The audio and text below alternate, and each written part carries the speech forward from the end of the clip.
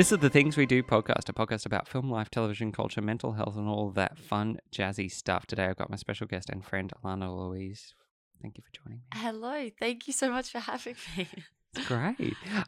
So, Alana, before we kind of like get into everything, tell everyone who you are and what you do and a little bit of a spiel about yourself.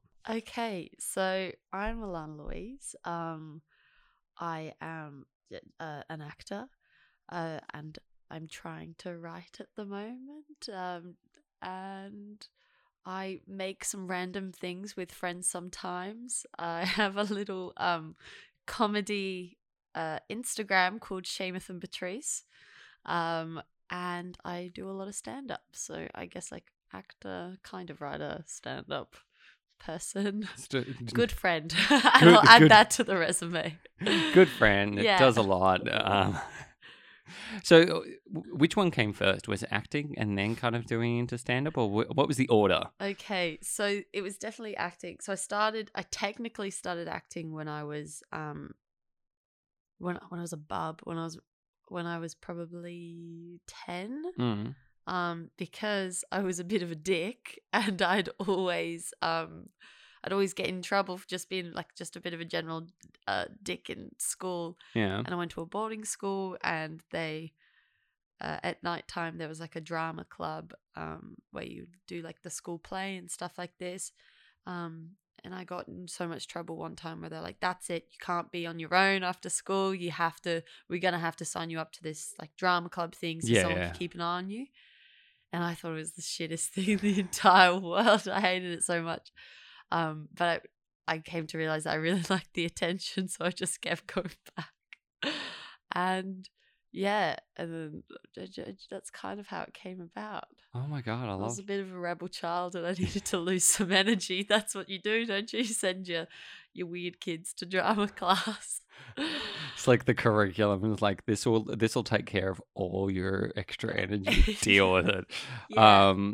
And then obviously like I guess comedy and stand up comedy and stuff like that came much later. Yeah, that probably came in year 11 or 12 when I kept talking over one of my teachers by accident because I just thought everything they had to say was so funny, and I really wanted to point it out to everyone in the room. Not bully them, but just give some light to the classroom. And his name was Mr. Button. He was lovely. And he said, there's this comedy competition called Class Clowns, and I really think you should do it. And I never really thought of it until then. And I kind of came up with a skit about one of my friends who has 6 toes, and I tried to punch up, but maybe he was punching down because the poor lady had 6 toes, but she thought it was funny, so we went with it. It sounds horrible. I'm a bully. It sounds really bad, but there was like this joke where I had a fight with my friend who had 6 toes in camp, and they walked away, but it was okay because we could track her footprints. And it was funny because I made it out like she was a bully beforehand, so it was okay to kind of comment on her toes, but it's never really okay to comment on someone's body. And there's the whole I'm doing myself into, but that's how comedy came about. One of my teachers suggested it to me, and I did that competition, which is a fantastic competition. Yeah. Yeah. And then like you sort of done bits and pieces. Have you focused mostly on comedy like still to this day, or has it kind of been like in and out? So it's definitely been in and out. Acting is the goal. Acting is the goal now because it's just made me feel so. It's made me feel so human, because if I can play these characters that are so fucked up, I can. Yeah. Am I allowed to say that?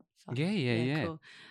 If I can play like a character that's like really fucked up and accept them and love them, like I can kind of channel that for myself. Like I can take that forgiveness for myself, and hopefully like other people can see that and relate. So I think acting's the goal, but I love comedy, such a passion. I love making people laugh.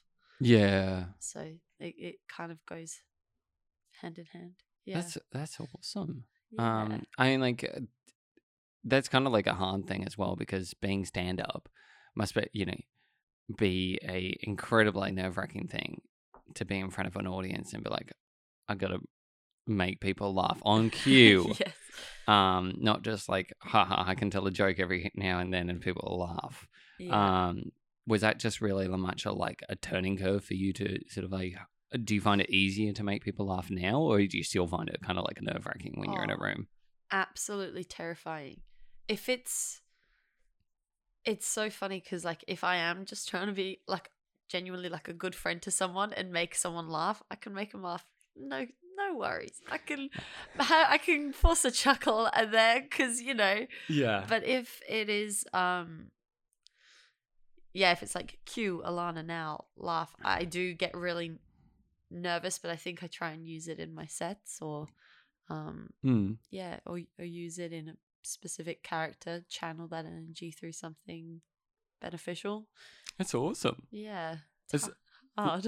it's yeah, I mean, like, that's one of the things that a lot of people don't realize about, like, anything like that is kind of a lot of it also is just like putting yourself out there in front of an audience and kind of willing to be ridiculed. Yeah. Do you put it in the same category as acting, which is kind of also the same thing because you get ridiculed for being like certain characters or, a certain portrayal of a thing? You'll probably get, either good feedback or negative feedback depending how the character is received. And negative feedback doesn't always mean a bad thing. That's like, it just, because it might not necessarily be about your performance. They might be like, your performance is great. I just hated the character so much. And that's also like kind of a compliment because you can make someone so awful and horrible. But do you find like that's kind of like you put stand-up comedy into the same category as acting with kind of that nerve-wracking, or do you find acting a lot easier to dump straight into? That's interesting. I think I put it into the same category because when I'm doing stand-up, I always play Yeah. a character. But having said that, I think I find like theater and film so different. Like Yeah. like with the nerves and stuff. I think I find theater terrifying, absolutely terrifying. I think that's why I kind of like it because I'm a small bit of an adrenaline junkie. So I kind of like to be, oh my gosh. Yeah. Yeah. But then I find films so comforting Yeah. because you get like the security of another take and you also get the security of like more real life stuff around you. I think with theater you have to work really hard to endow the fourth wall as something that can influence you, but Yeah. in fact it's like a whole heap of eyes just seeing you and taking you in. So I think that's so terrifying. It's a lot more work to kind of imagine in the space. Yeah. Yeah. Like, and you describe yourself as a little bit of a nervous or, like insecure person, or just mostly nervous? Maybe maybe deep down insecure. I think I'm a nervous actor. I'm a nervous actor and I'm a nervous creative. But I think I'm like a confident person. Confident, I can be confident in the world to a degree, but then when it does come to something that I care about so much, I get really nervous, and I think there is an inner critic continuously asking me if I'm worthy enough to do it. Yeah. Yeah. Which is tough as anything, to be like, oh, I'm this kind of person. Yeah. Was that always the case though with you? Were you all, because you obviously loved being the center of attention. 100%. But I mean, like, yeah, it's kind of interesting that on the other side of the coin that it's real. You put your heart and soul into everything that you do. How do you kind of juggle that in your head? Like, how do you make sure it's all kind of like balanced? I think I'm learning I haven't at all, and I'm bearing the consequences. I think I'm just learning because I'm just coming out of an institution now where I was studying acting for 3 years, and I didn't do anything to kind of balance work and self and Yeah. self-care and work. I honestly thought that my worth was based off of my work. Yeah. And I think now I'm unpacking that and, taking some time to be a bit more human and decide and do some of the stuff that I like doing instead of just going 180 at this whole Yeah. acting thing, that when it does kind of fail, or if I don't get a recall, or if I don't get a part, or if, I miss something, then I'm kind of left struggling. So I'm trying to like give myself enough validation now to be like, no, well, if you don't get there, or if you don't put in that extra hour tomorrow, you are still going to be fine. Like, Yeah. you're okay. Yeah. That's a lot of self-worth kind of Yeah, struggle. 100%. Do you find that that's kind of like the nature we have as creatives, though? Like that everyone, because I don't think this is everyone. I think there are a lot of creatives out there who are just perfectly content. They have no How dare they? issue. I know. They're like, I'm fine. I'm good at Yeah. what I do.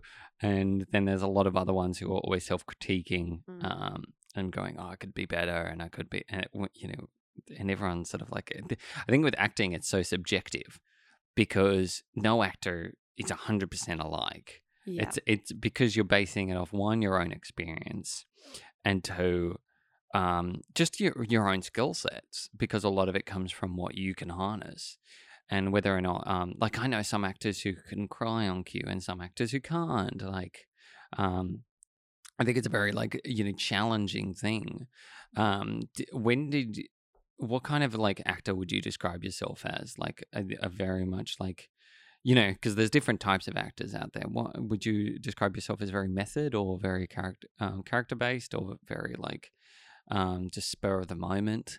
What would you kind of like describe yourself as? I think this is an interesting one. I think it changes with every part I'm allowed to play. Mm.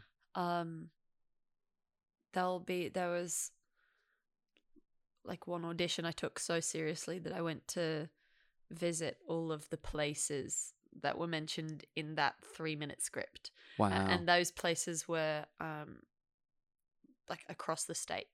And Wow, there was like okay. they were hours apart, and I was like, no, I have to go, I have to be there, I have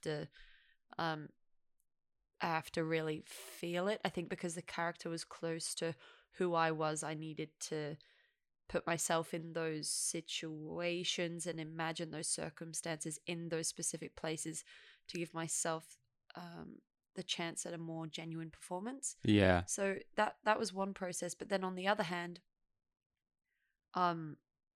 there'll be like comedy characters where I'll read the script once, and like for like a sketch or something where I'll read the script once, I'll think of the dot points once, kind of note down what resonates with me, and then I'll just go on and improv it. Yeah, So which it is just great. changes. Yeah. I mean that I think is also like a lot of people don't, you're kind of are malleable. Because I always find this is the thing. Some actors have just like set parameters that they set, which is fine. If you are one of those actors, nothing wrong with that. Yeah. But I do like those sort of ideas that we go and try and just immerse ourselves into this world. There's only so many limits you can immerse yourself into fantasy or like sci-fi or anything like that. But some actors, just really gung-ho into the, if they have to research, certain genres, they'll go and research certain genres to make sure they get how that genre works, and just kind of like the what's expected of them. And yeah, that's a very hard, but also very interesting thing. Like I know, so many people who have just watched countless shows to kind of get their heads around certain concepts, like time travel and everything like that. If you're going for sci-fi or like a Western film, so they'll go and watch classic Western, and then same with horror. If you go, oh, watch these films, people will go and watch them. Yeah. People will actually go and watch the films, and I love that. It's sort of like, because I've done bits and pieces of directing, and when I tell actors to go and read or research something, it's very surreal because you think, oh, these are films I love. And then they come back and they go, that was a really good film. And that's like, I can't believe I've never watched it. So one, you're educating someone on a very good film. Yeah. But two, they're understanding why they're expanding their knowledge on, and this is the thing as well. I think with every film you watch, you learn something new about how something's made and put together. And I think that's with acting, and it goes back to like everything. I think acting, there are so many cogs in what works in a film. Acting is one of them. Like it's, and, you know, a good script, good actors, and good set, and like production value is all, you know, just, you know. But you can shoot something. I've seen the best indie films where they're shot in the woods, and they're like low budget, but they're shot with just like 3 people, and they're probably about half an hour to an hour, but they're just really engaging because they've used what they're limited to. Yeah. And I feel like, you know, when you get indie productions or big productions where you can see these like limitations everyone's taken, it really shines about, you know, people putting in the grueling hours after, you know, like 12 to 16 hour days, and then going, look at the result we made, and, you know, with our blood, sweat, and tears. But are you one of those people who is also a bit of a workaholic? Would you describe yourself as a bit of a work freak? 100% if I like the project. Yeah. If I, and I think my likes are quite niche. If I really like the project, I can become completely consumed in, like what I was saying before about like worth and work. Yeah. I think that kind of does it does make you kind of stay up the extra hours later because you feel like you're giving yourself, Yeah. you know, that value that you can do this. Yeah, but if I like the project, I liked what you said before when we weren't recording about that, you know, you don't need like the best camera. Yeah. You just need someone who knows what they're doing, like, or like the passion Yeah. behind it to make something. So I think when I do like a project and I like the people who are passionate, they know what they're doing, I can definitely run myself into the ground trying to be good for, you know, like those simple memes. I really like them. I think that's just also the 101 lesson I learned very early on, because this industry, as I've said many times, burns you out very fast, and you got to be passionate about it. But you also got to look after people. And one thing that I say to people is, whenever you're on set and doing stuff for free or doing stuff like for minimum wage, make sure you feed people. Like 101, feed people, make the meal nice. Like it doesn't have to be the best meal in the world, but it just, as long as they get snacks and food and water, generally people are very happy. Yeah. It's keeping people, you know, because it's always like, the thing about people is it's not a selfish act. It's very selfless to feed people. It's very much, you're thinking of, you know, other people, and Food brings you together. But it also brings everyone, and they're willing to come back. Yeah. That's the one thing that I also say to anyone, because making a project is very expensive. There's a lot of funds that you don't think of. I mean, I remember doing a shoot recently, and it was a 1-day shoot, and we, you know, went a little over budget, but it wasn't like huge. But I remember when we sort of chatted about it, and then we sort of looked through it, and everyone took a pay cut to their normal rates. And we went through what their original rate would be, and you worked out the you know, it being like $30,000 on top of what we were already like set as a budget. And that was, you know, it was for a charity, so it was like they were limited to what they could afford. But in saying that, the time that was spent on it was one of the funnest set experiences that I've ever been on, because everyone was there, they believed in the project. So it wasn't about necessarily the money for them. Like, money was, you know, because it was their job, but they were taking that pay cut to also help out with something that they believed was important.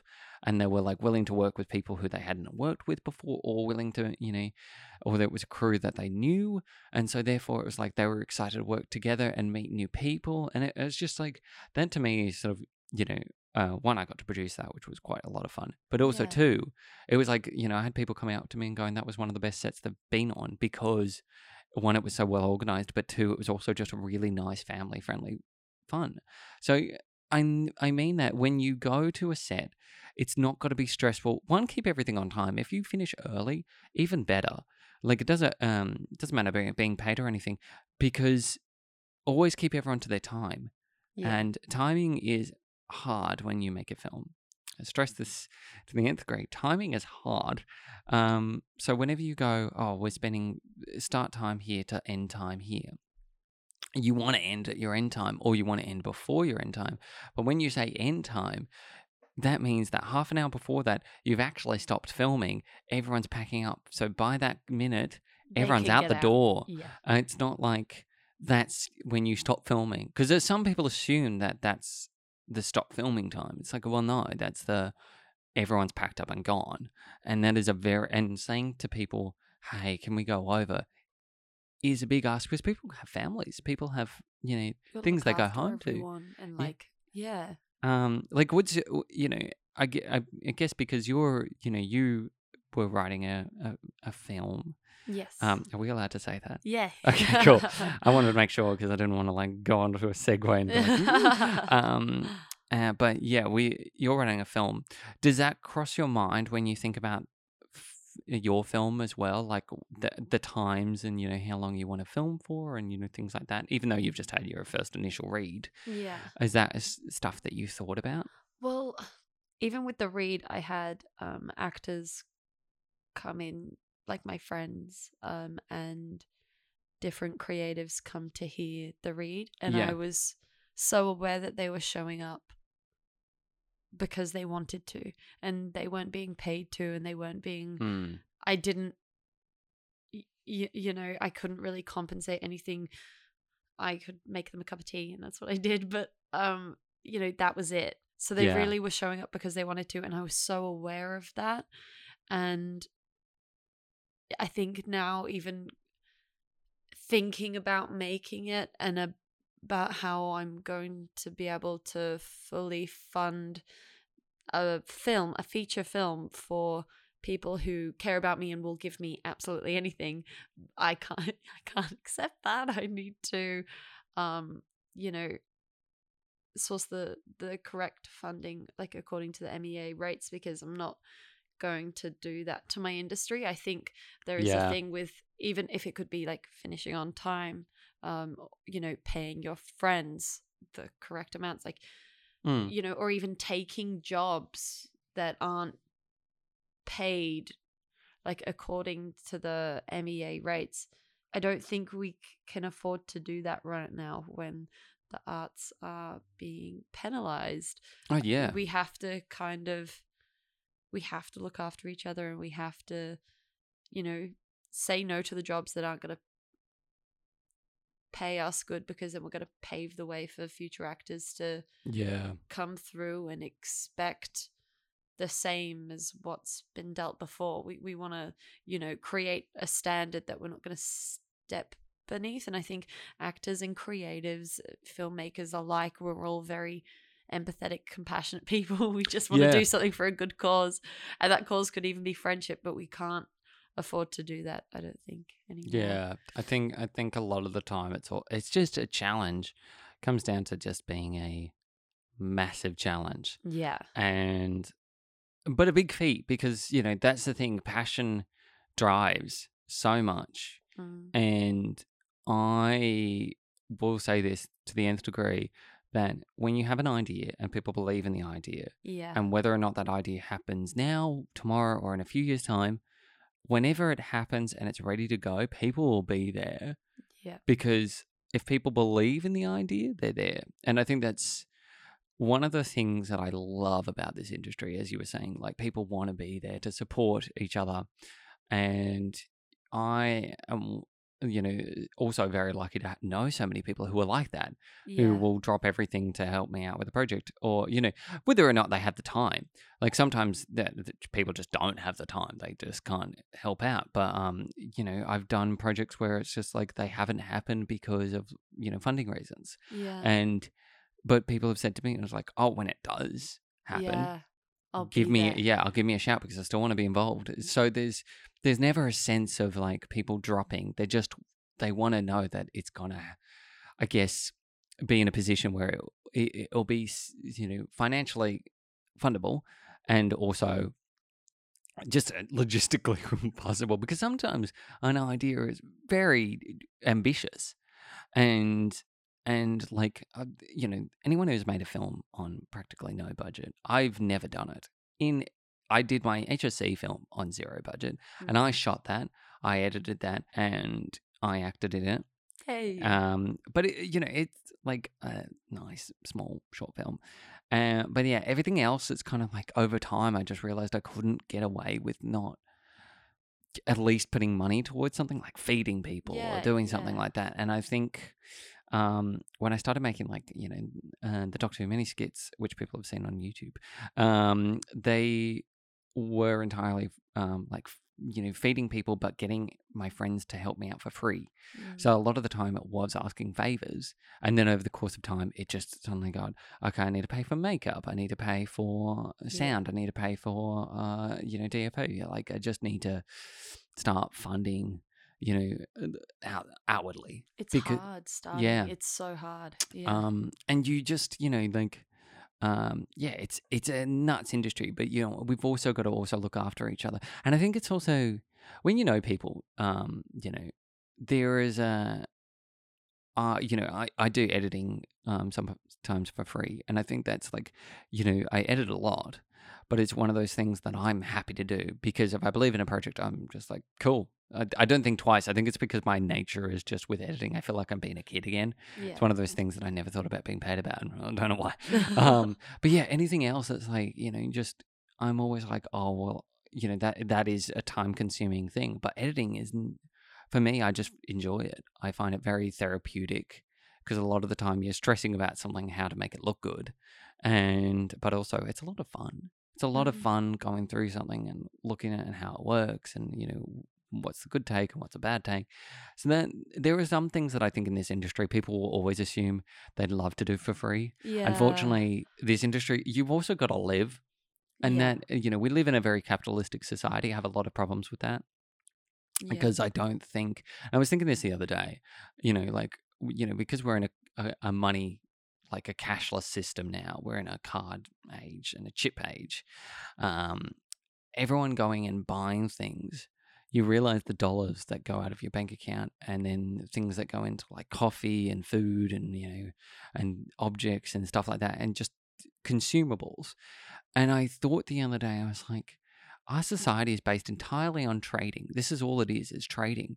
But it's trading a commodity that not a lot of people get. And Mm. then because it's valued at different rates of people's time and or people's positions, rather than going, I've got this thing, which is back in the day how they traded, and go, I've got this thing that I don't want anymore. Would you like it? So I can trade you for something you don't want anymore. And that was how we used to trade.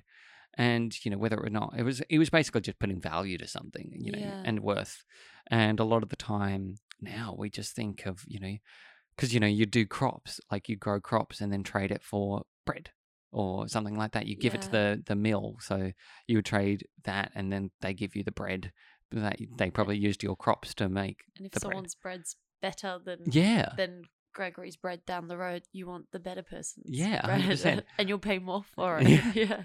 So I think it's like there's a huge sense of this arts, like I think the unions like MEEA work wonders. Mm. Um, but also the other side of the coin is you want it to be beneficial to this society, because the arts is not supported by a capitalistic society at all. Yeah. It's not really thought about in a economic sense. It's because the Liberal government don't think of it as a viable commodity. Really? What's your thoughts on that? I imagine a big spiel is about to happen. I think it's sometimes okay. This could be getting quite deep, but sometimes I think it's so hard to exist, like because there's so many social pressures, there's so many financial pressures, there's just so many things going on. And when you chuck on the telly and you kind of see this one character go through a similar set of circumstances that you go through, I feel like you get a great sense of relief. You feel Yeah. seen, and like as a species that, need each other. We're not sole animals, we are pack animals. It is amazing to know that when you're turning on your telly, or you're flicking on the film, or you're reading that zine or whatever, zine, Zine Zine, yeah. You're kind of entering a story that is taking away a lot of the pressures from your life, because they go through the same thing. You can relate, and it gets easier. Like, a problem shared is a problem halved. Yeah. So I think to kind of have no value to that sense of relief, especially like by a governing body who are creating a lot of the pressures already, and kind of taking away the relief from the pressures Yeah. that are kind of passed down. I don't know. It doesn't really make a lot of sense to me. I think it's like also overwhelming, because I know that I'm going into an industry that there is a lot of bias to the arts. Yeah. Just because people higher up, I'm doing quotation marks here, don't value it, and Yeah. it just makes it just feels shit. Yeah. Yeah, that's kind of all. I have a lot of yeah, that's all. No, I think I think I got a lot of opinions, but I don't know how to articulate them. no, very well. I think that's very valid. Because I agree, it's very hard to exist in this society.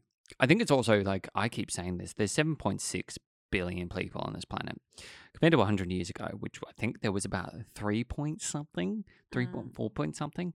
And that is a huge increase in human population. And a lot of that was the baby boomers generation. And a lot of that was, just people having kids and the expectation to have kids because wars were over and everything like that wasn't existing. Now, in saying that, that's been a good thing and a bad thing, because the bad thing is we don't have the resources. We didn't really have the resources back then. Now we have less resources because we've got more people.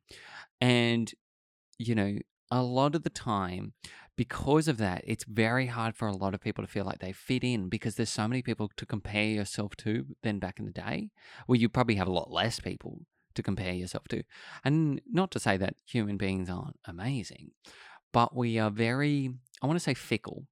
We're very flaky, fickle, problematic, and in a lot of different ways, because we're essentially like an ape that got very far ahead in life, and through evolution, which is what I believe, and that is contrary to anyone else's belief systems.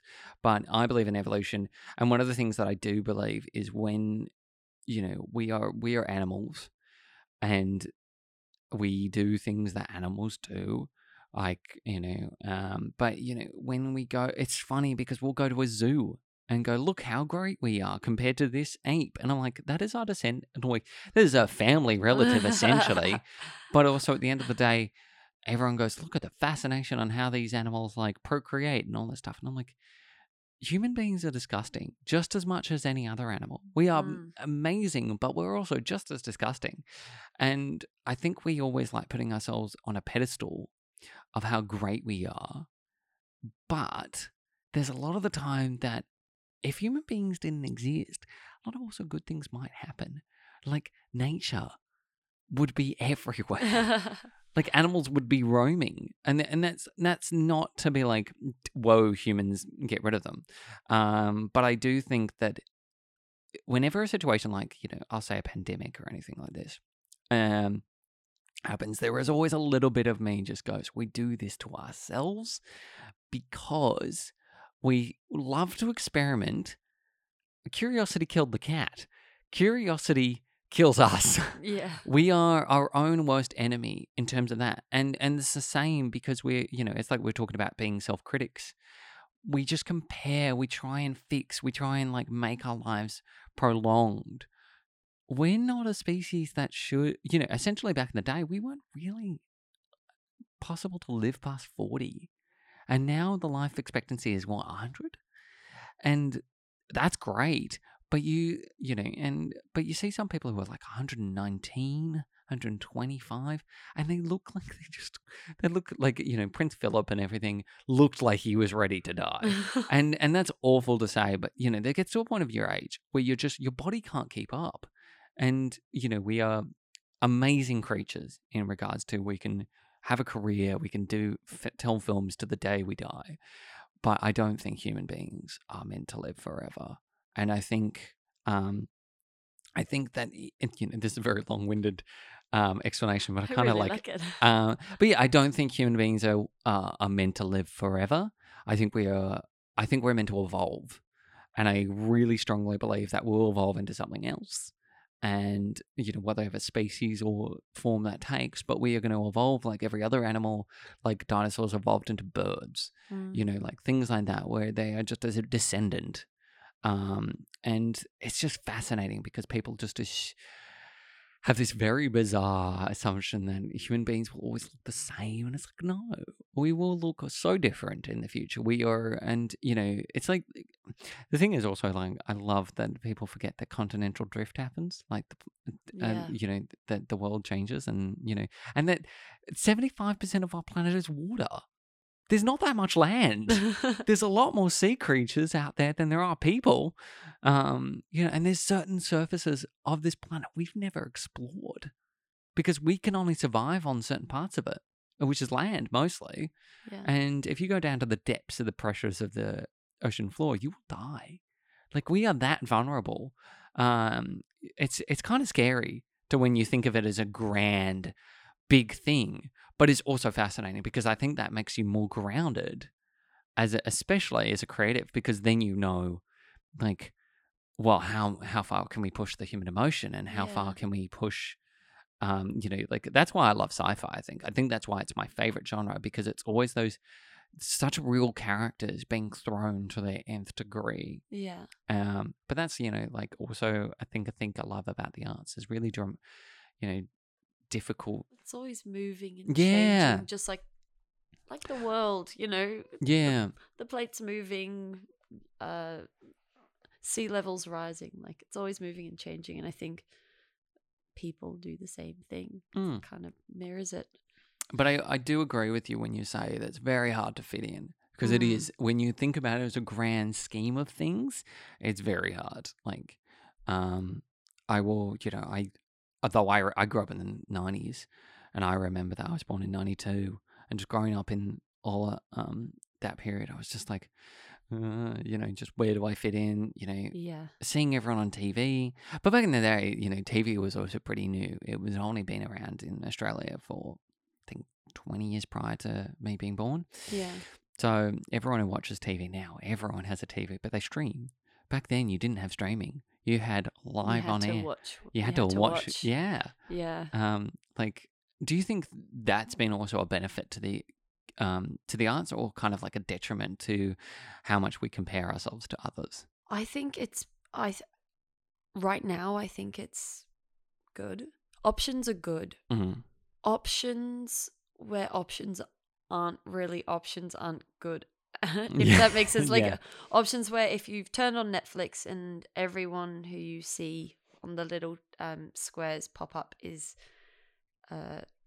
white and looking hot, and there's nothing really diverse going on there. Like, I think that's terrible. It's not an option, and I think it's really upsetting to be presented with options when there's not really options. You're just watching the same thing. But I think with the conversations about diversity and diversifying industry and like the content that's being made right now, I think that's so important. Yeah. So I think streaming services can help that and keep providing us with different options. And yeah, I think it's time for us to see some other stories. So I like that. I like the streaming services. I also like things like YouTube and podcasts and stuff like that, because people who don't necessarily have the budget to create something large scale can still, with their own means, make a story and Yeah. put it out there. It might not be very widely seen, but it could be, and that potential is fantastic. Like, you can still put something out and it can potentially be seen by a wider audience. I think that's great. I think that's the only way to do it is put yourself out there and be, expose yourself. Yeah. Which is, Express yourself. express yourself, in a very public decency way. Yeah. But yeah, I do agree with that. I think, yeah, I find when streaming services came about, like YouTube Red, Netflix, now Stan, we've got like Disney Plus, which, and God, YouTube's now, my TV's now getting all the apps. Like, it's just Yeah. getting Hulu and stuff like that. It's just getting added on. Amazon. And, Amazon and all that. But I think it really does. You're 100% right, because I think it does like broaden. There are stories being told from different diverse backgrounds. Like, they're becoming more apparent where the main character isn't just white and hot, and and the nerdy person isn't just nerdy. Like, they're not stereotypes anymore. But there are a lot of characters that just still. I think in the 90s and early 2000s, they really relied on stereotypes to push people out there. And now we're trying to break away from that and create these really fleshed out and hugely different characters around the world. Like, I think there are a lot of people who are different now than they were. Like, I think also with saying that, like, as a creative, what do you want to push the barriers on to in your work to make sure that your work stands out and is diverse, and how do you go approaching that? So with my writing, with the film that I've just written, Binchuk, it isn't autobiographical, but it's semi-autobiographical, where I'm taking parts or feelings of my life or certain situations that I've been in, and I'm kind of twisting them into something a bit more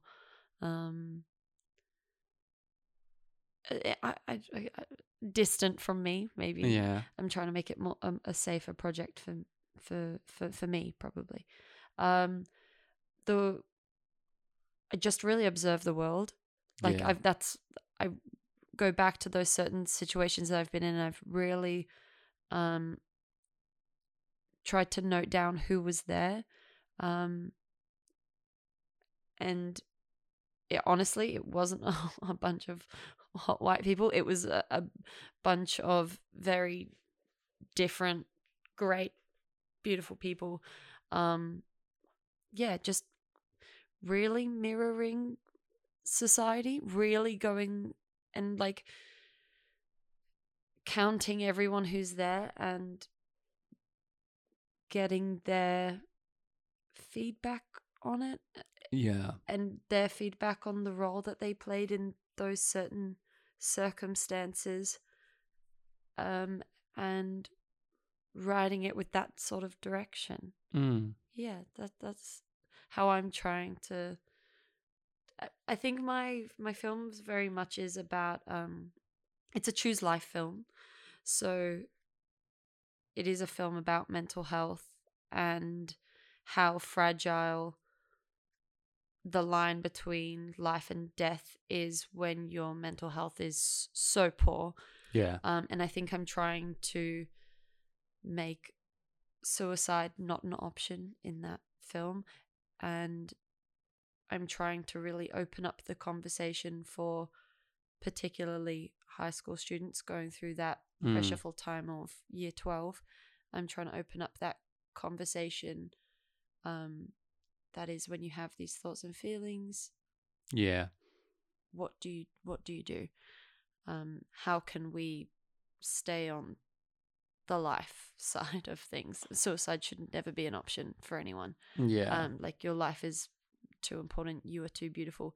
So I kind of go back to, in writing that, the way that I've thought about it diversely is, I haven't really thought about it diversely. I've just tried to be honest and account for everyone who was there. And I've asked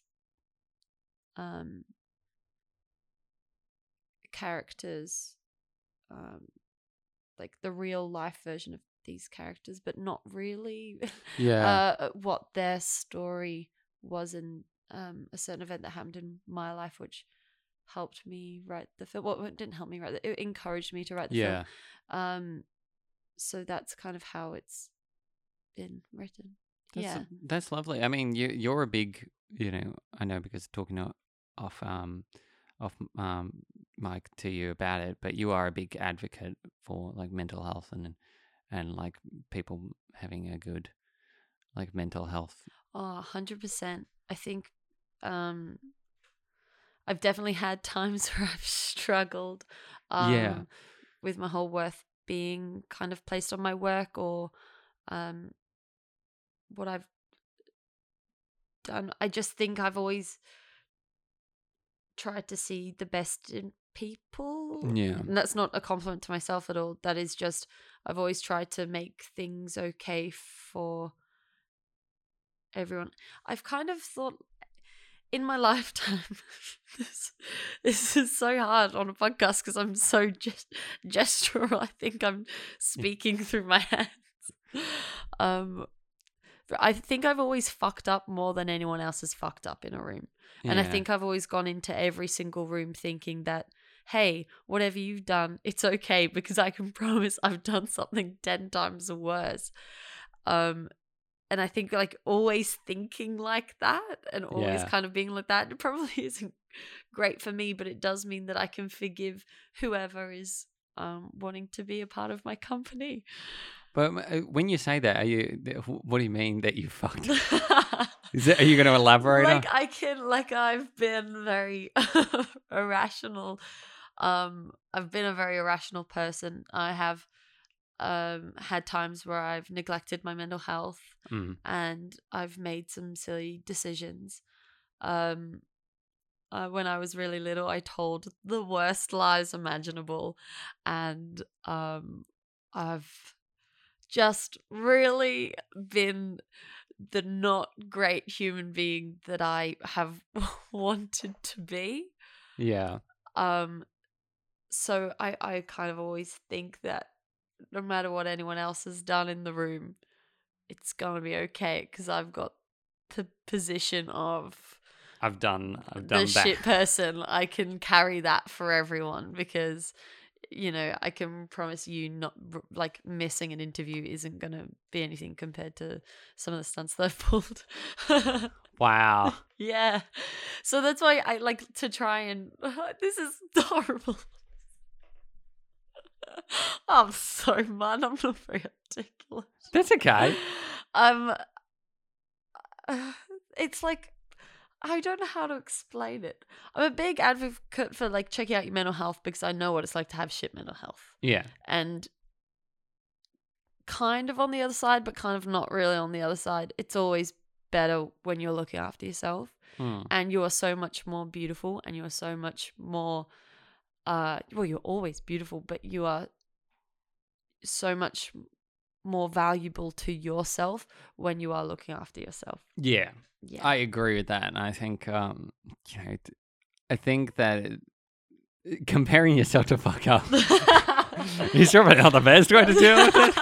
But I do admire that that's your first point of call. It's like, I've done worse than you, so Yeah, so you're okay. You're I've okay. got you back. But no, I feel like that's true, because I feel like when you do have mental health issues, or anyone has like anxiety and depression and everything, there's no cure for this stuff. You've just got to No. manage it. It's continual checking in with yourself. Yeah. And my friend told me once, she said when she gets, because she's quite an anxious person, when she gets super anxious and the inner critic is going 100 miles an hour, she just stops and asks herself, is this beneficial? Yeah. The answer is no. What am I going to do about it? And I just Right. think those two questions have really helped me, Yeah. because it means you're recognizing where there's a part of you talking that's not necessarily the you want to invest in. Yep. And then the what am I going to do about it part is actioning something more healthy and something more in tune with your essence, your real Yeah. essence, you know? I like that. Yeah. That's really beneficial. Mm. Um, Yeah, she's really smart. I'd say her name, but I don't want to as well because it's like she we will might not find you. think. Yeah, we'll find you. Uh, No, that's fair. I mean, like that's a really good approach to life as well.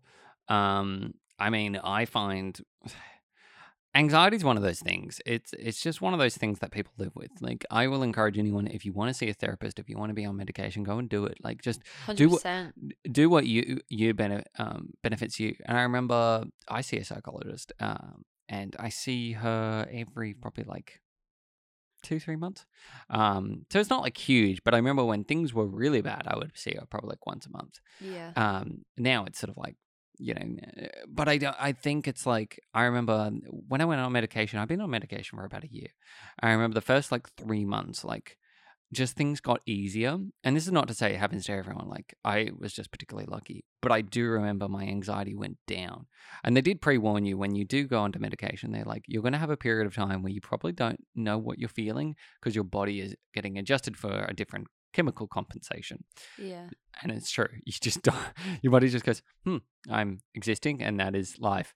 But like on all these packages, they say, if you're prone to suicidal thoughts or anything like that, just make sure you're seeing a psychologist, or you're talking to someone, or you're just, making sure you've got a supportive network, which I did.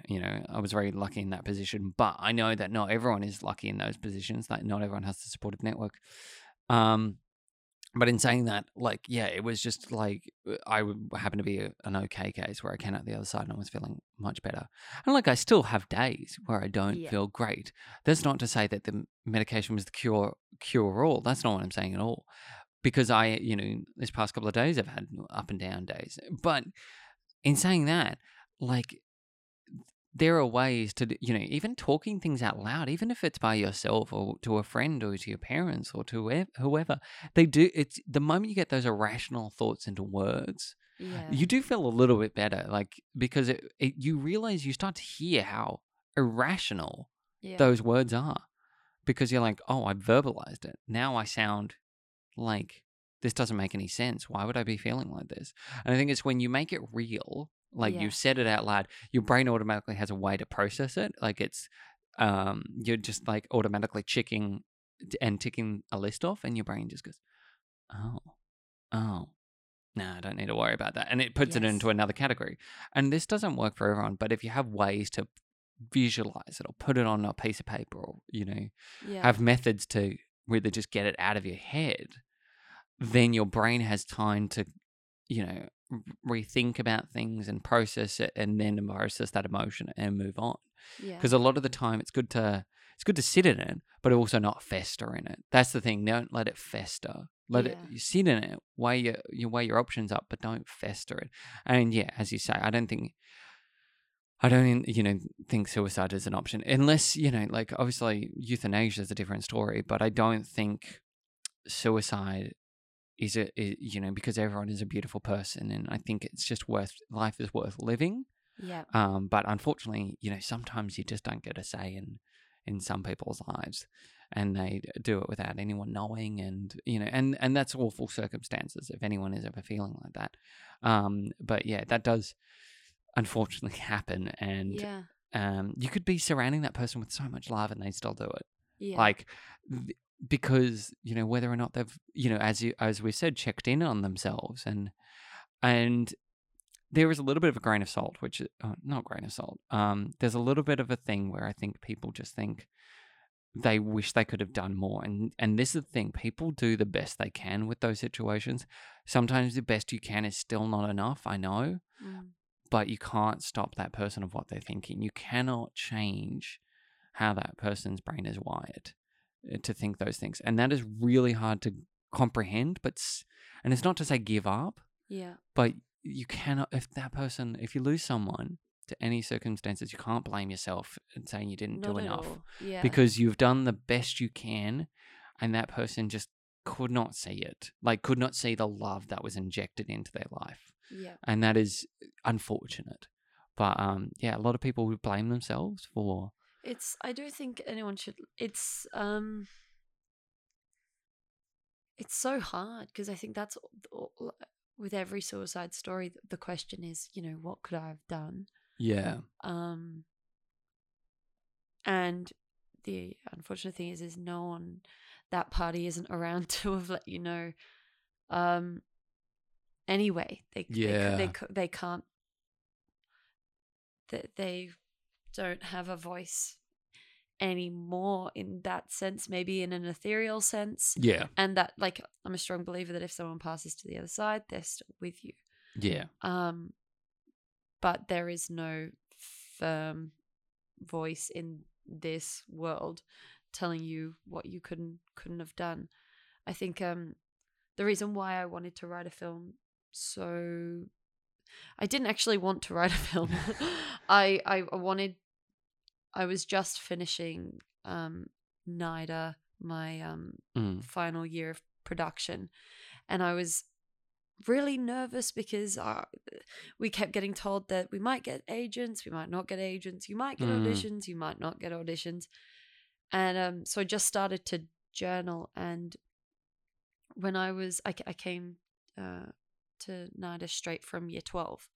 And in year 12, I had a friend take their life, and I didn't really have any time to process that because the course was quite full on for 3 years, and I really kind of put everything into it, and I didn't really process how this person had impacted my life. And it wasn't until where all these like nerves were coming up about like, all right, what am I going to do?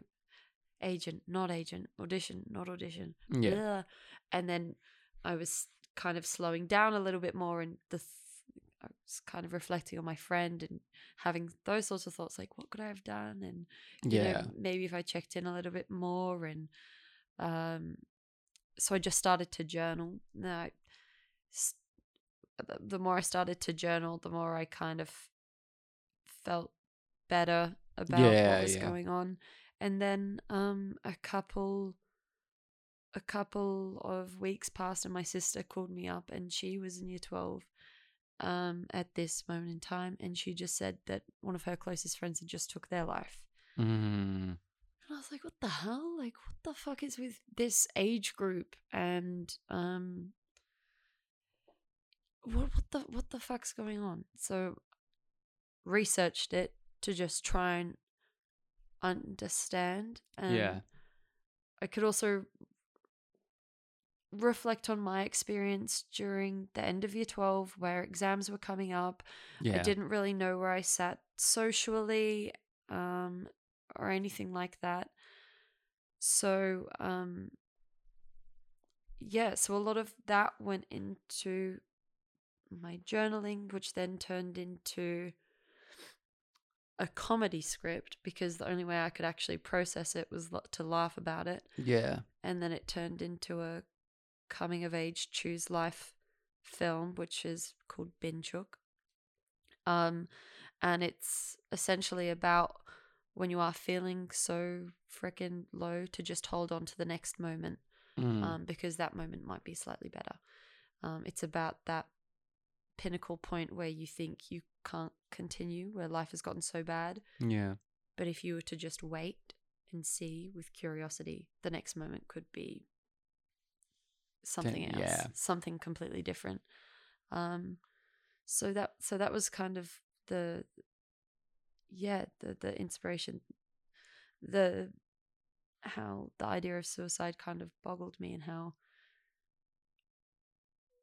there is so much potential when you are, there is so much potential in your life. Like, if you could just hold off, you could maybe recover, or get to a point where you can cope and educate other people on your feelings or what went on for you, and you can make space for other people to learn from your Yeah. stories. So I just think there's a lot of the potential of continuing and living a fully fledged life is like that potential just makes me freaking mad when people decide to take it away, and the people that get left behind are forever changed, Yeah. and it's heartbreaking. I mean, one of the things I also think, and this is a problem I have also with the not with the curriculum in schools, but I do think there's a huge pressure 100%. on kids, and especially like whether or not their home life is great, or how they're feeling, or I think a lot of the stigma around kids growing up is when a lot of high school is a nightmare in terms of hormones and everything. You're going through puberty, left, right, and center, feeling everything under the sun. Your emotions are all over the shop. And then you have the learning capacity to try and push all this information so that you can go to uni and or go into a job, which is high pressure. Yeah. And the expectation is high because it's created by people who are all about the money, not about the people. So I get that entirely. And I think anyway, and I think that like also with COVID and everything, there was a huge increase in suicides, Yeah. unfortunately. But it's just very hard to understand why. But having had a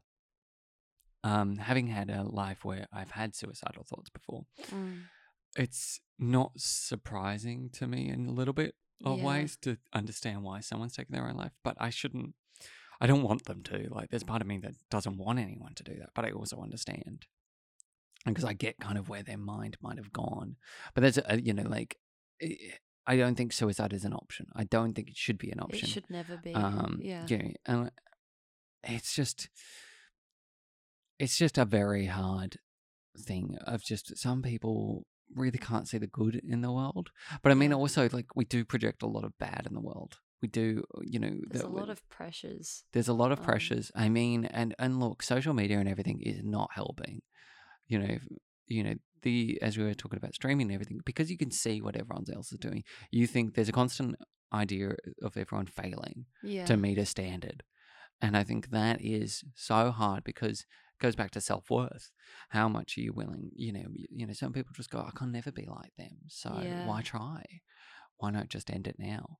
And some people just, I know some people, because when they lost their jobs in COVID and they didn't get jobs back, it really sent them into a downward spiral. Like, some people are just very depressed because they couldn't get their jobs back. Some people clearly, committed suicide because they lost their jobs. Like Melbourne had a high suicide rate because of their increased lockdown. And it's very hard to kind of comprehend what a lot of people are going through. And I think the government should be much more aware of the high increase in suicide. And I think there should be awareness in schools, Yeah, especially at that age, and there should be some reliever of pressure. And I kind of hope that my film points that out and asks people to do something about it. I have a question for you, if you don't mind. Oh, how dare you? Tables turned. Oh, yes. So, if you don't mind at all, like, when you were feeling very low and suicidal, what were some of the things that kind of, well, I'm also guessing that you're not there anymore, but I don't know. But what were some of the things that you did to kind of move yourself from that state onto another? Oh, that's a very good question. Get out of toxic situations is one of them. Yeah. Environment. Change your environment. I mean, like, one, seeing a psychologist really helped. Yes. But I mean, like, the other side of the coin is listen to advice that you're given, because it's one thing to be given advice, the other thing is to listen to that advice and actively use that advice. And yeah, just get rid of toxic people, because some people just are either self-damaging and self-destructive, and so therefore they will drag you down into their self-destructive pile. And I was surrounding myself with toxic people who weren't who weren't caring about anything I was interested in. And yeah, the moment I removed myself from that, and I started, really looking after myself and going, what do I want? And I think, like I say this, the COVID-19 was the best thing that happened to me, which Yeah. was I was stuck in this apartment on my own for like 6 months. So I had really time to reflect on a lot of emotional health that I had, and just really kind of just go and knuckle down and be like, okay, why do I feel these ways? What can I do to benefit? And what's my career goals and all these things? So there are a lot of things that I pulled myself out of. And yeah, I have a lot of empathy towards people. I'm very good with people. So, Yeah. but yeah, there's a lot of things that I do think that when I was in a dark place, I did lose friends. Yeah. And that is, not to say a bad thing, because I just think that when other friends are going through tough times, they can't always comprehend. It's hard for them to process someone else going through a hard time, and that's fair. Like, I totally get that. But from a perspective of, never liking to let someone down, I used to be one of those people. It doesn't matter how I felt as long as someone else was happy.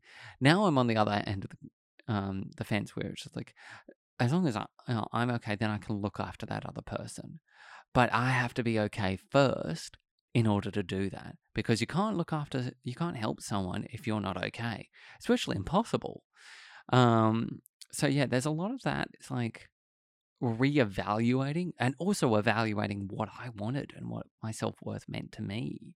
But yeah, it was a lot of listening to advice, reaching out to people who probably had, but also calling like Lifeline and stuff like that, and talking to people who had never had any connection to me, Yeah. and just get advice from them. Well, so did you call Lifeline? I did. How was that experience, if you don't mind me asking? Never mind. I love these questions. No, fine. The guy on the other end, I called them for about half an hour, but they would, their first initial question is always like, "Are you okay? Are you in a safe spot?" I was driving at the time, so Yeah. that was always a fun little escapade, because I was driving from work, and I just had a conversation with them about, like, stuff that was going on at home and stuff that was going on, and the guy was just like, "Oh, it feels like you're not being really listened to."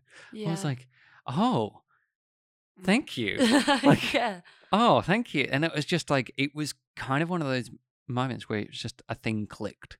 And I was like, that is exactly how I'm feeling. I don't feel like I'm being heard. This person who has never met me on the other end of the phone is listening to me. And he's just like, as long as you're safe and as long as you're okay. And he was like, you're not near any things that, you're not thinking about self-harm or anything like that. I was like, no. He was like, okay, And so I spoke to him for about half an hour. Yeah. And yeah, he was just the nicest volunteer. He was so sweet.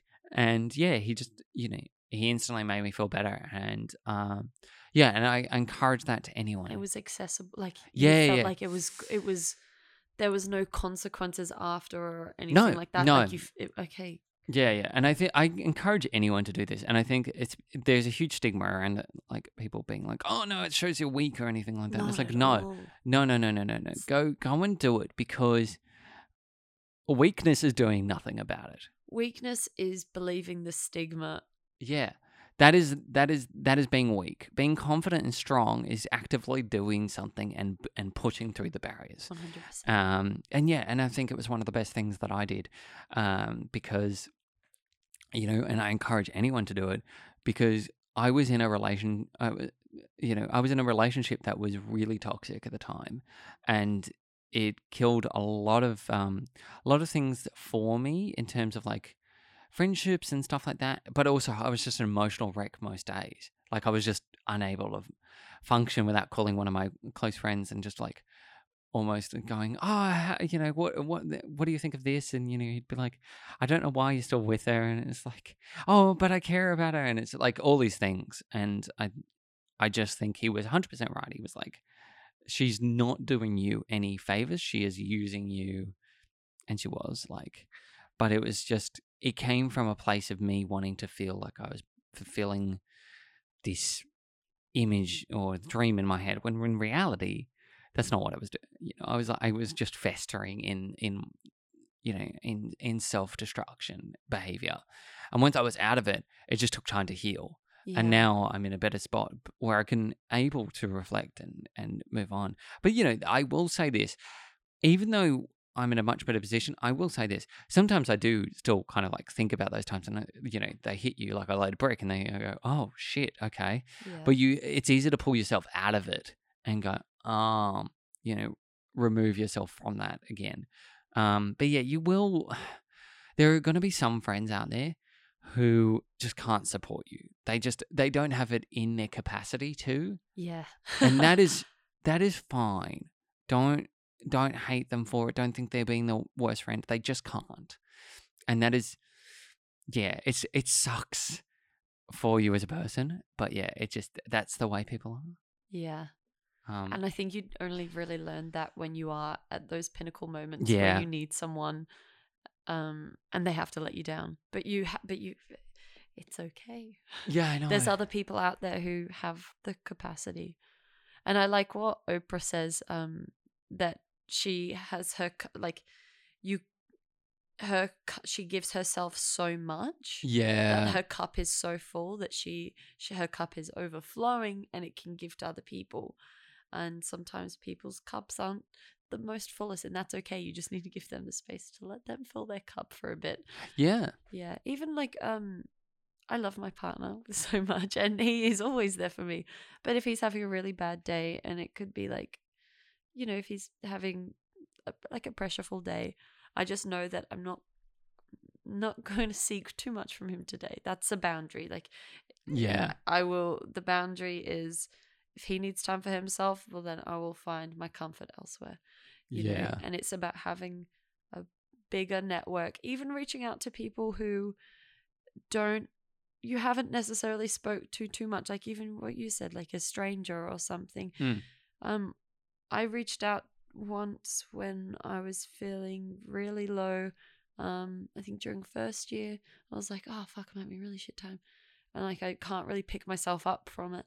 Yeah. And I reached out to a girl who was in my media class, because she always openly talked about how she was going, and she kind of always presented the opportunity to her peers that they could reach out to her. I've never really spoken to her that many times before, and I reached out, and she was the best. We were on the phone for an hour, and she was just listening to me. It was a beautiful experience. You can get creative with your network. People are good, and really good people will be there for you, like regardless of like the nature of your relationship. Yeah. I 100% agree with that, and I think a lot of people forget that.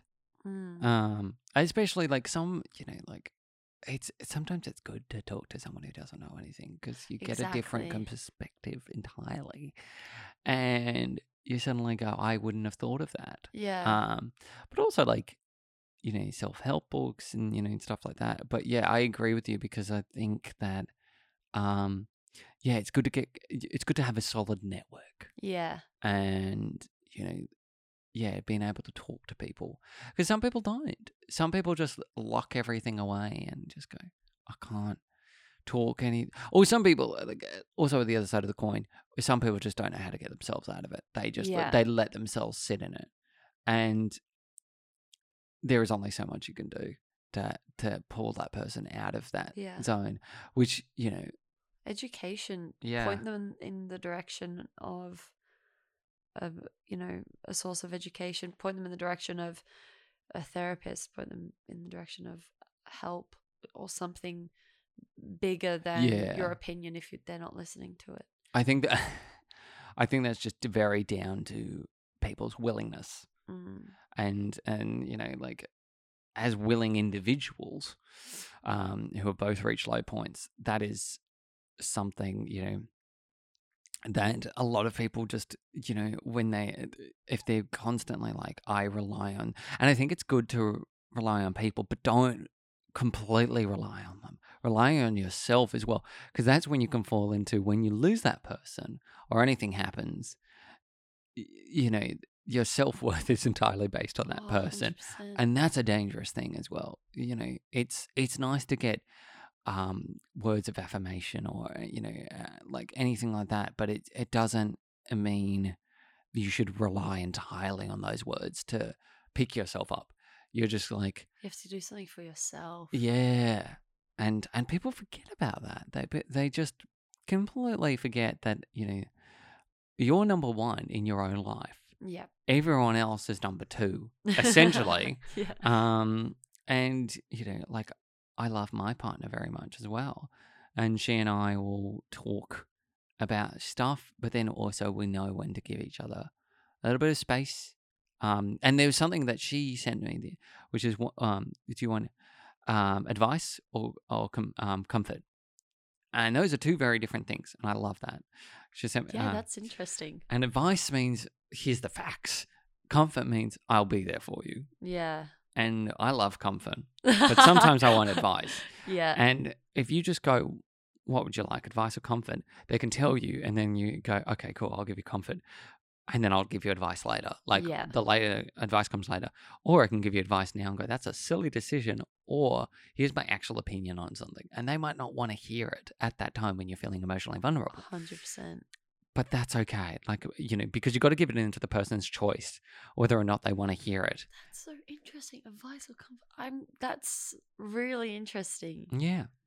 Because sometimes this sounds terrible, and it is, but sometimes when I hear something that I don't necessarily like, I'm like, but you're meant to be there for me. And I think people are just trying to offer up that, yeah, I should maybe be asking for comfort in those situations. Yeah. Because a lot of the time when we're vulnerable, we don't want advice, because advice means stating the obvious and the facts.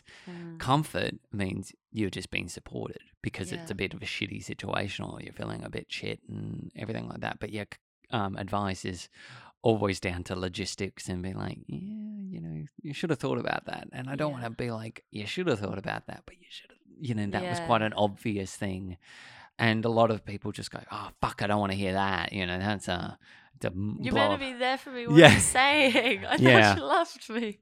And advice always comes from a place of love as well. Like, yes, both comfort and advice, because there are things in life that are sometimes painfully obvious, and then there are things in life that aren't obvious at all. Like, and or experiences. The experience is different for different people, and I love that. But some people just find that very annoying. Like, when some, and this is different personality types, but some people will just be like, oh, you don't know that thing? Why not? And it's like, because I've never done it before. Yeah. That's entirely why someone might not know something.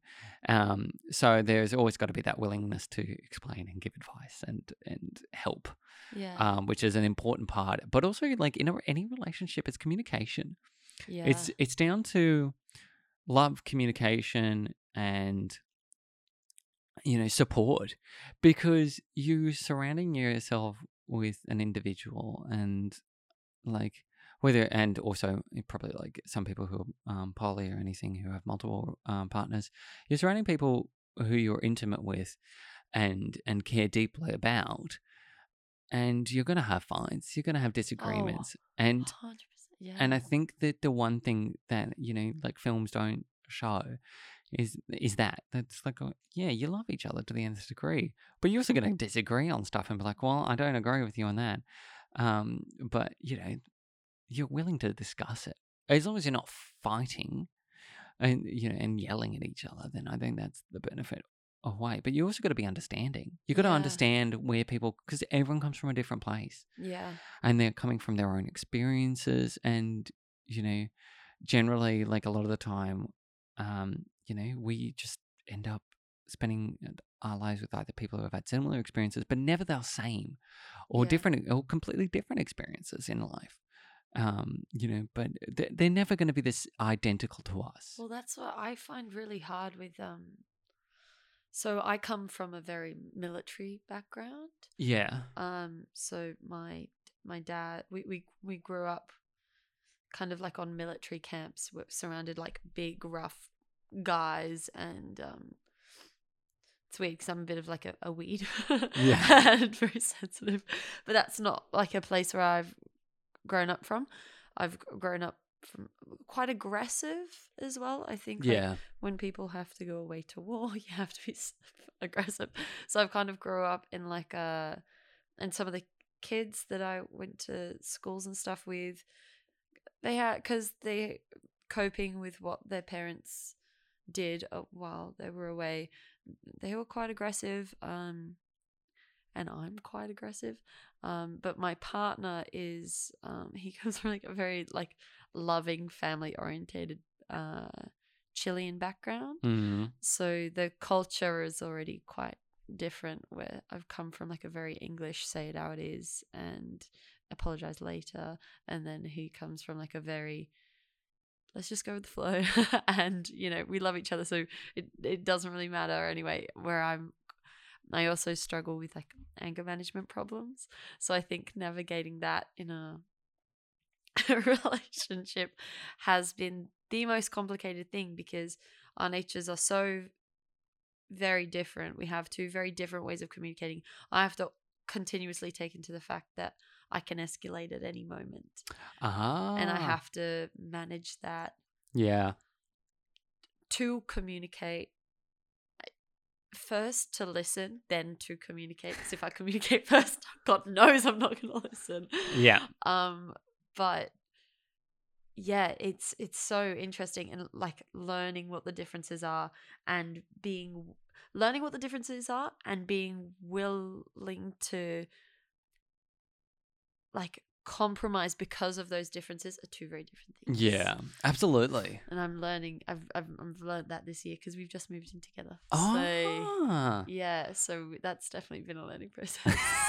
I mean, look, how long have you two been together now? So we've been together 2 years. Oh. He's a beautiful little actor as well. He's not little. He's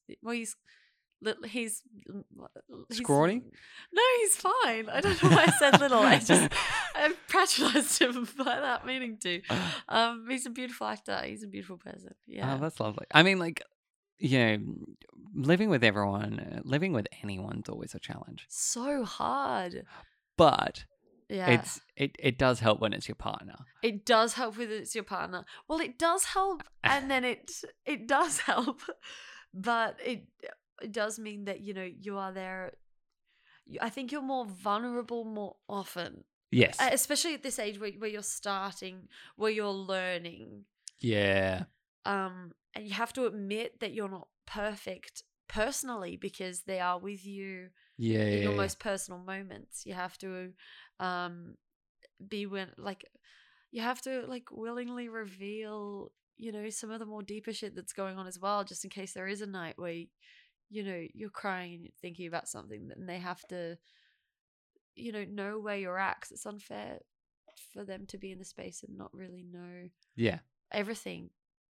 Well, not everything, like what goes on. Yeah, I agree with that. I think, and also it's hard.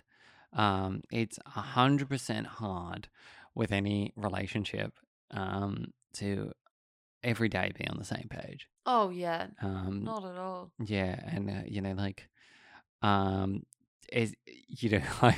I'm intrigued to when me and my partner start living together. I'm sure it'll be fine, but it's automatically. I'm also just like, it will be interesting because there'll be a period of time where we'll probably just be like, oh, we're spending but a lot of time with each other. But also we do enjoy that as well. Like and I think also what I admire about her, she has a great bunch of friends who she goes and sees.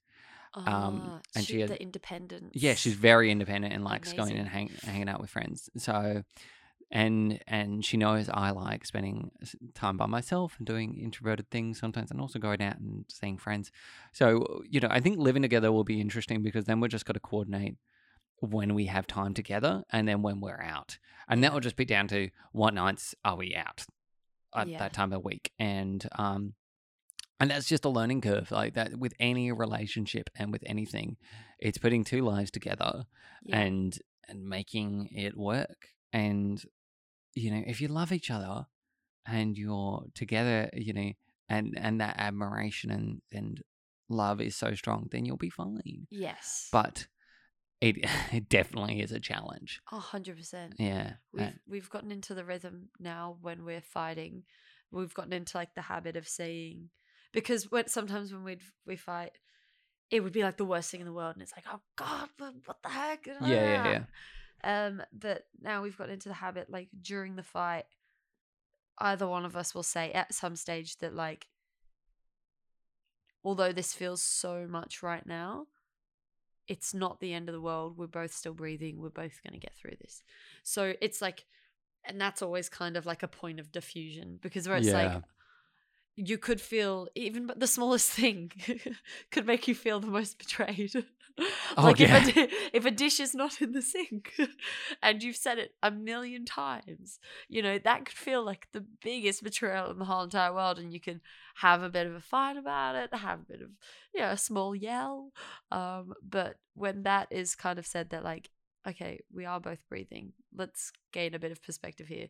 The quicker you can do that, it's something that I'd recommend. We're just getting into the habit of that, because there'd be days where it would be the smallest thing in the world, but it will go on for like 2 days of just passive aggressive bickering. Sometimes sometimes not even the passive part would be in the car and be like, can't believe you've done this thing of, putting a fork in the bed or something silly.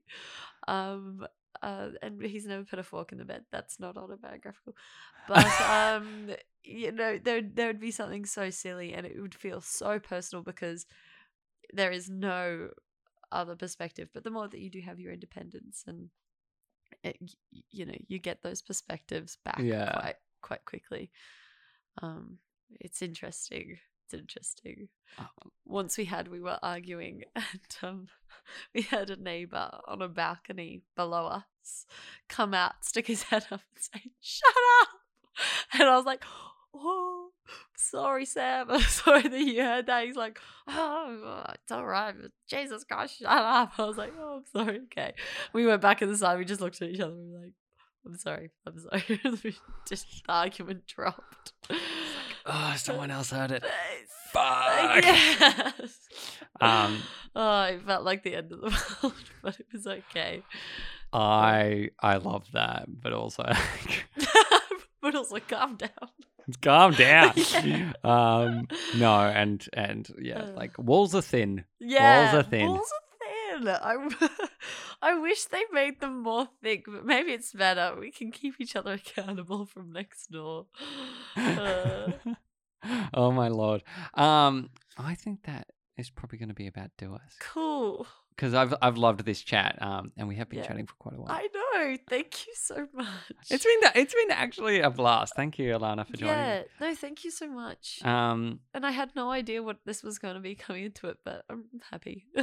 Did you enjoy it? I really did. I think I'm not an articulate person, and I think anyone who knows me knows that. I really struggle with spitting words out.